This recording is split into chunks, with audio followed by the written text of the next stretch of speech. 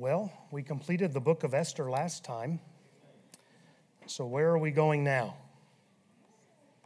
A couple of you have given me some good ideas, and I've shot them all down.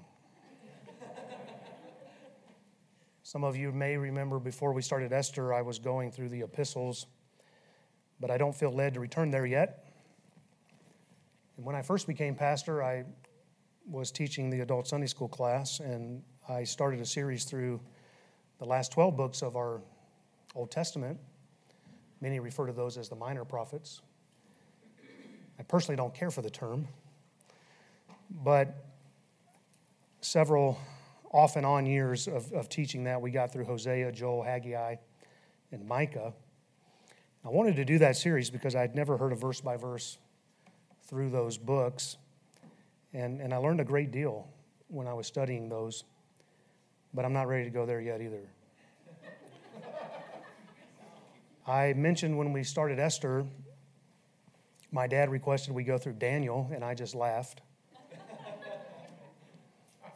He asked again when we finished Esther, and this time I gave it some thought. So where are we going? Well, I've decided to try and be a blessing to my dad, and we're going through the book of Daniel. Some of you may not appreciate me choosing a series this way, but the fact is my dad is the major reason why I'm pastor, and I figured when you're a pastor, you can choose differently. So, Dad, this one's for you, and I hope you enjoy it. The Bible says in 2 Timothy 3:16 that all Scripture is given by inspiration of God and is profitable for doctrine, for reproof, for correction, for instruction in righteousness. Since the book of Daniel is Scripture, it'll be profitable. It begins some 2,600 years ago, a little bit more. There are times when we're going to be reproved, times we'll be corrected, times we'll be instructed in righteousness, and there will certainly be times we are profited doctrinally before it's over with. In the first half of this book, we'll be challenged in our daily walk with God as we study the lives of Daniel, Hananiah, Mishael, and Azariah. We'll also see what must be the greatest humiliation of any earthly king who ever lived, and what some consider to be the greatest conversion in the Old Testament. There's debate on whether or not he was really converted. We'll get to that later. In the second half of this book, we'll really be challenged doctrinally. There's a lot of meat. There's times we'll enter some very deep waters when it comes to prophecy. And to be honest with you, there are times when I know that this study is going to take me out of my comfort zone, which is why I laughed the first time my dad had mentioned it. And depending on how bold I get in certain sections, it's going to take you out of your comfort zone as well, at least some of you. But I'm excited what God has for us through this study. Throughout Daniel, we'll see several kings. There is Nebuchadnezzar and Belshazzar of the Babylonian kingdom. There is Darius the Mede, and there is Cyrus the Persian. And then chapter 11 has a prophecy of many rulers to come, stretching from Persia to Greece to the Romans. And the fact that these rulers are spoken of in such detail, it has caused those who are critical of the Bible to suggest that Daniel is a forgery, that it's written after the fact because it is so detailed in its prophecy. But Jesus affirms the authenticity of this book when he refers to Daniel the prophet in his Olivet Discourse. That should be enough to satisfy any Bible student right there. On top of that, Ezekiel the prophet, who was a contemporary with Daniel, this same Daniel, he mentions him 3 times in respect to his righteousness and wisdom. Therefore, Daniel is certainly the penman. There's no way to conclude that Daniel was written after the fact if one is honest with the Word of God. Now, you can find many things to call the theme of the book of Daniel. If I had to go with one overarching theme, I would have to say it's the coming of Christ's everlasting kingdom. Daniel 2:44 says, "And in the days of these kings shall the God of heaven set up a kingdom, which shall never be destroyed. And the kingdom shall not be left to other people, but it shall break in pieces and consume all these kingdoms, and it shall stand forever. In Daniel 7:14 it says, and there was given him dominion and glory and a kingdom, that all people, nations, and languages should serve him. His dominion is an everlasting dominion which shall not pass away, and his kingdom that which shall not be destroyed. I couldn't find this quote for myself, but in J. Vernon McGee's Notes and Outlines, he cites Dr. G. Campbell Morgan as saying the theme of Daniel is persistent government of God in the government of the world. That's pretty good. McGee goes on to state himself that this is the book of the universal sovereignty of God. Most of the rulers of this world think they are in power because they're great. But we know the Bible teaches differently. No ruler on this earth would have power except that God has given it to him. In John 19, verses 10 and 11, then saith Pilate unto him, speaking to Jesus, speakest thou not unto me? Knowest thou not that I have power to crucify thee and have power to release thee? Jesus answered, thou couldst have no power at all against me, except it were given thee from above. Daniel will say in Daniel 2:21 that it is God who removeth kings and setteth up kings. Proverbs 21:1 says the king's heart is in the hand of the Lord, as the river of waters he turneth it whithersoever he will. Psalm 22:28 says, for the kingdom is the Lord's, and he is the governor among the nations. Psalm 47 verses 7 and 8 says, for God is the king of all the earth. Sing ye praise with understanding. God reigneth over the heathen. God sitteth upon the throne of his holiness. It is God who rules the nations. Amen. And this truth will clearly be set forth as we go through the book of Daniel. And with all that is taking place in the world, we ought to take comfort in this knowledge. Now, I don't like what I see taking place in America, but I can have peace knowing my God is ruling from his throne among men. And I can have joy knowing that I'm a citizen of his heavenly kingdom, and nothing will enter into that kingdom that can defile it. Now, before we begin this series, I feel like we need to understand that the books of the Bible are not in chronological order. They are in logical order, but they're not all laid out chronologically. When it comes to the 17 prophets, what does that begin with? Isaiah there? Those 17 prophets on, Isaiah through Malachi. I kind of think Lamentations is more historical, but whatever, because he's actually giving an account of what's taking place in the destruction of Jerusalem. But in those prophets, they can be divided into three categories: pre-captivity, captivity, and post-captivity prophets. The pre-captivity prophet books fit within the books of Kings and Chronicles. So when you read the opening of some of them, you'll see that the word of the Lord came unto them in the reign of Uzziah, or it'll say something like that, and you know where it fits into the Kings and Chronicles. The captivity books are those that were written during the Babylonian captivity, and the post-captivity books obviously are those after they came out of captivity. And without breaking each one of those down, Daniel is considered a captivity book. It primarily takes place within the captivity. If you're there in Daniel, look at verse 1 with me. In the 3rd year of the reign of Jehoiakim, king of Judah, came Nebuchadnezzar, king of Babylon, unto Jerusalem and besieged it. As we begin this series tonight, this is going to be mostly informational for you, and not a whole lot of preaching here tonight, but I think it's going to be beneficial to some to understand the background events that have led to verse 1. I cited earlier, God is the governor among the nations. None of what took place took God by surprise. Amen? He ordained it and he orchestrated these events. In fact, God foretold of this coming to pass well before it did. He said to Judah, if you don't repent, you're going into captivity. And there's much we could dig into, and I had to fight some of that. I'm going to try to be succinct, but the kingdom of Israel started with a unified kingdom of 12 tribes. Only 3 kings ever ruled over all the 12 tribes, and that was Saul, David, and Solomon. Solomon married pagan women. Those women turned his heart. And the Bible says he went after Ashtoreth, the goddess of the Zidonians, after Milcom, the abomination of the Ammonites. He built a high place for Chemosh, the abomination of Moab, and the hill that is before Jerusalem, and for Moleg, the abomination of the children of Ammon. And not only did Solomon build these things, he joined in with them. And one of the saddest verses to me in the Old Testament is Solomon did evil in the sight of the Lord. And as a result of Solomon polluting the land, departing from God, God said he was going to split the nation in two, which he did after Solomon's death during the reign of his son Rehoboam.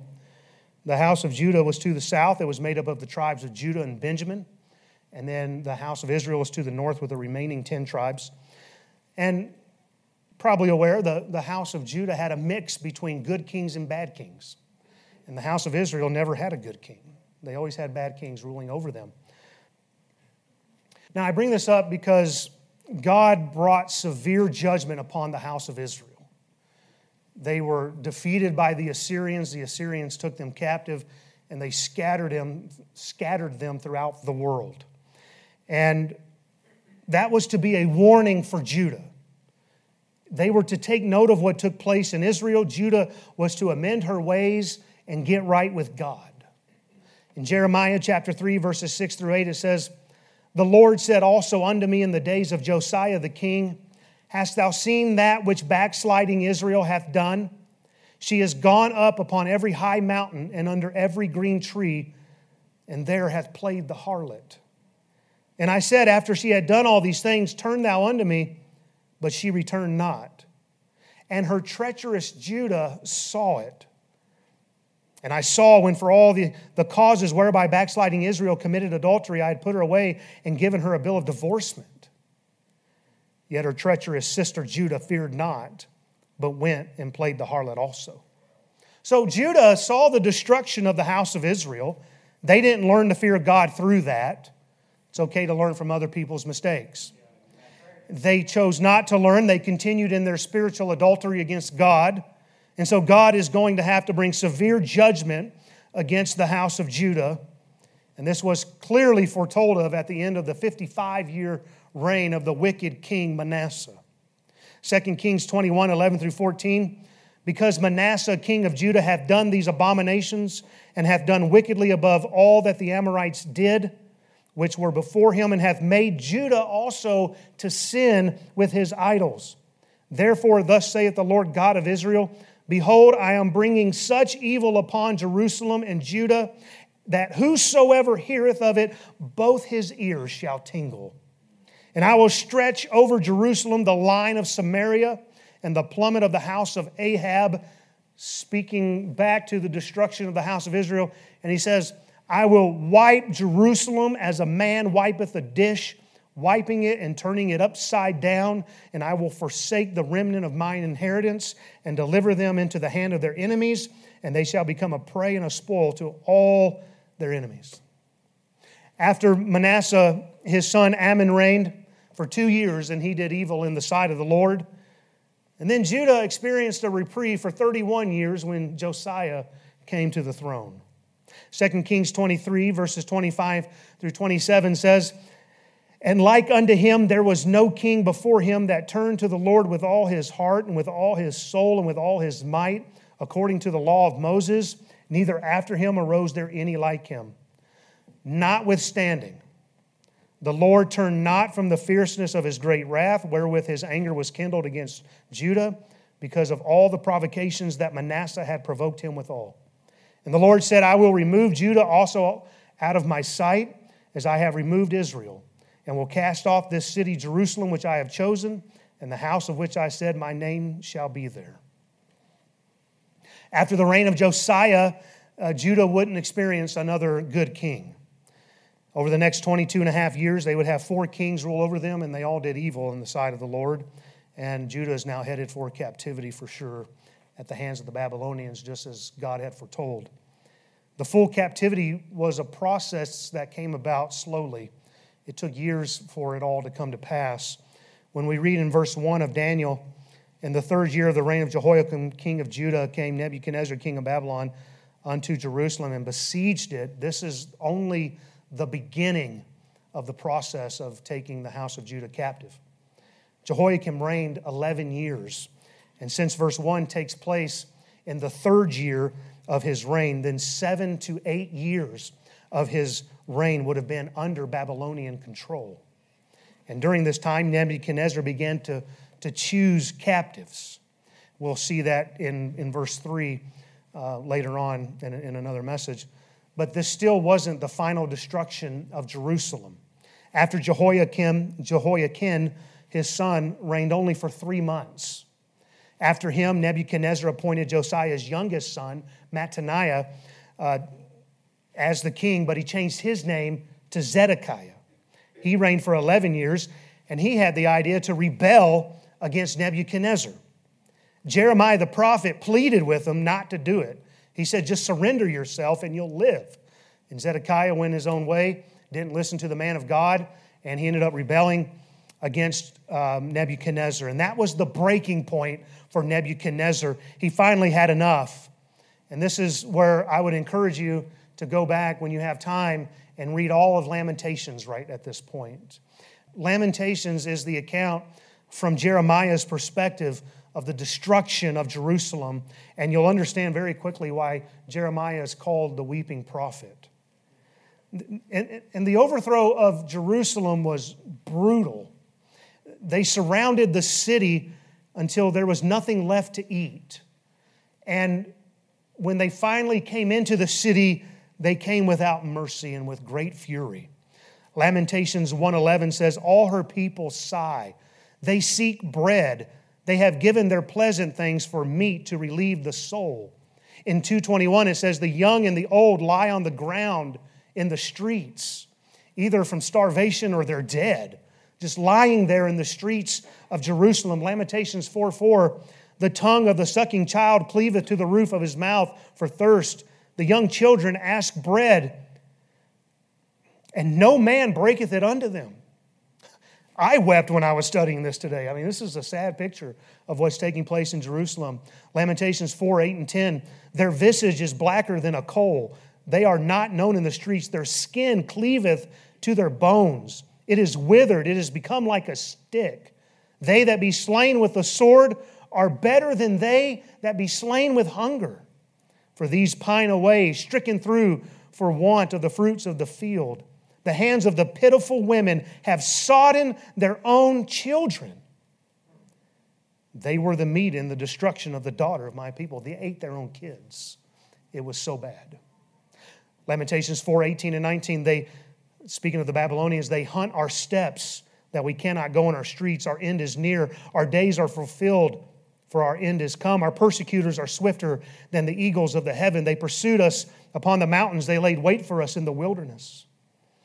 Lamentations 5:11 through 16, they ravished the women in Zion and the maids in the cities of Judah. Princes are hanged upon their hand. The faces of the elders were not honored. They took the young men to grind, and the children fell under the wood, speaking of the slavery they put them into. The elders have ceased from the gate, the young men from their music. The joy of our heart has ceased. Our dance has turned into mourning. The crown has fallen from our head. Woe unto us that we have sinned.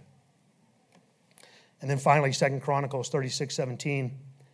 Therefore he brought upon them the king of the Chaldees, who slew their young men with the sword in the house of their sanctuary, and had no compassion upon young man or maiden, old man or him that stooped for age. He gave them all into his hand. Nebuchadnezzar then captured Zedekiah, and he slew Zedekiah's sons before him. And to be sure that was the last thing Zedekiah ever saw, he then gouged out his eyes. Put him in chains, let him off to Babylon, put him in prison, and there Zedekiah died in prison. Nebuchadnezzar then broke down the walls of Jerusalem. He burned all the houses of Jerusalem. He took everything valuable out of the temple to use for himself, and the remaining inhabitants of Jerusalem were carried away captive. The Bible says only a remnant was left out in the fields. Psalm 137, verses 1 through 4. By the rivers of Babylon, there we sat down, yea, we wept when we remembered Zion.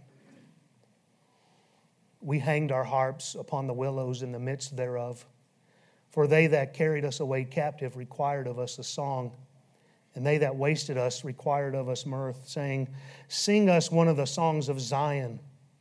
How shall we sing the Lord's song in a strange land? And God would have them captive in Babylon for 70 years. And the book of Daniel is going to span that entire 70-year period. So why 70 years? Leviticus 25, verses 2 through 4, it says, Speak unto the children of Israel, and say unto them, When ye come into the land which I give you, then shall the land keep a Sabbath unto the Lord. 6 years thou shalt sow thy field, and 6 years thou shalt prune thy vineyard, and gather in the fruit thereof. But in the 7th year shall be a Sabbath of rest unto the land, a Sabbath for the Lord. Neither sow thy field nor prune thy vineyard. In Leviticus 26, God warned Israel what would happen if they disobeyed. If they wouldn't hearken unto him, if they disobeyed his commandments, if they dishonored his Sabbaths. Leviticus 26, verses 33 through 35. And I will scatter you among the heathen, and will draw out a sword after you, and your land shall be desolate, and your cities waste. Then shall the land enjoy her Sabbaths, as long as it lieth desolate, and ye be in your enemy's land. Even then shall the land rest and enjoy her Sabbaths. As long as it lieth desolate, it shall rest, because it did not rest in your Sabbaths when ye dwelt upon it. And then in verse 43 of the same chapter, the land also shall be left of them, and shall enjoy her Sabbaths, while she lieth desolate without them. And they shall accept the punishment of their iniquity, even because they despise my judgments, because their soul abhorred my statutes. And then as Nebuchadnezzar and the Babylonians took over Jerusalem, we read in 2 Chronicles 36 that it was to fulfill the word of the Lord by the mouth of Jeremiah until the land enjoyed her Sabbaths. For as long as she lay desolate, she kept Sabbath to fulfill 80 years and 10 years. So if I understand this correctly, for 490 years, Israel disobeyed the land Sabbath. And God... Listen, we read something like that, and I think we're meant to understand the seriousness of obeying God's commandments. It seems like a light thing to disobey the land Sabbaths. So what if the land gets her rest? Well, it's what God commanded.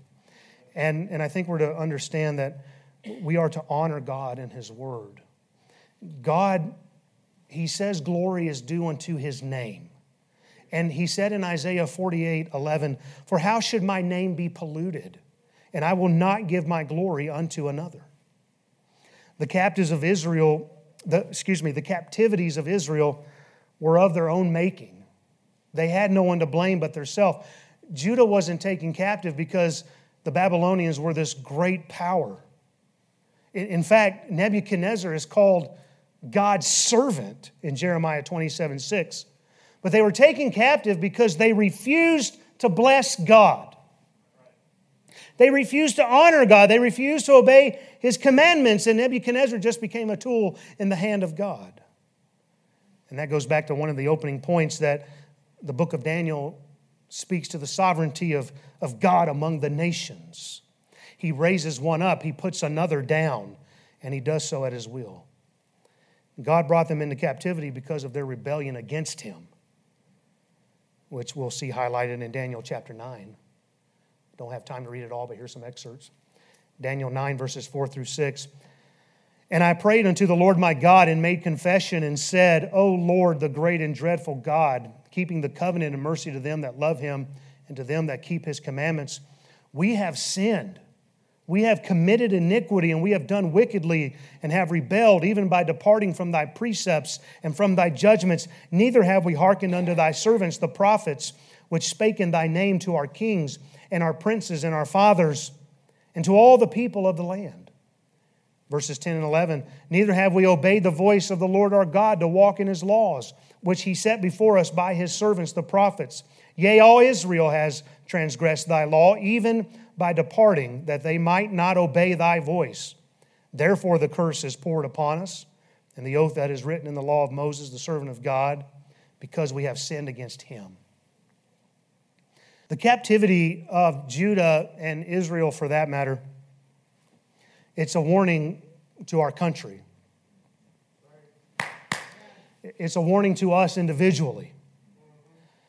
Why should we expect a different fate if we go on and disobey God? If we go on to live in our sins? Many nations have come and gone. Kings and kingdoms shall all pass away. And all these kingdoms have come and gone. There's some who are still around by name, but they were once great superpowers and now they're not much. God destroyed the pride of their power just as He did to Israel. And America isn't so special that God can't destroy it or take us into captivity. I hope we see a return to God before that day arrives. But what about you? What about you personally? Are you blessing God? Are you obeying His word? Do you take His commandments seriously? Do you give Him the glory due unto His name? If not, God can bring you into captivity as well. And though it's chastisement, God does so in an effort to bring you back to Him. Before I was afflicted, I went astray. Hebrews 12:11-13. Now no chastening for the present seemeth to be joyous, but grievous. Nevertheless, afterward it yieldeth the peaceable fruit of righteousness unto them which are exercised thereby. Wherefore lift up the hands which hang down and the feeble knees. Make straight paths for your feet, lest that which is lame be turned out of the way, but let it rather be healed. The fact of the matter is, we could save ourselves a lot of headaches if we would just yield ourselves to God. If we would trust that God can do better with our life than we can. As we go through the book of Daniel, I would ask you to pray for me. I am not very intelligent, and a lot of this will take a great deal of study. And there are portions that, frankly, I feel inadequate to teach. But I'm trusting God will bless in spite of my weaknesses. Amen. I do believe we're in for a treat as we go through this book. And there's a lot that we can learn and glean. So I would ask you to come prepared to feast at the Lord's table as we gather together around His Word. And there's times when I'll ask you to keep an open mind and let's hear what the Spirit saith unto the church. He that has ears to hear, let him hear. But that's the introduction to the book of Daniel tonight.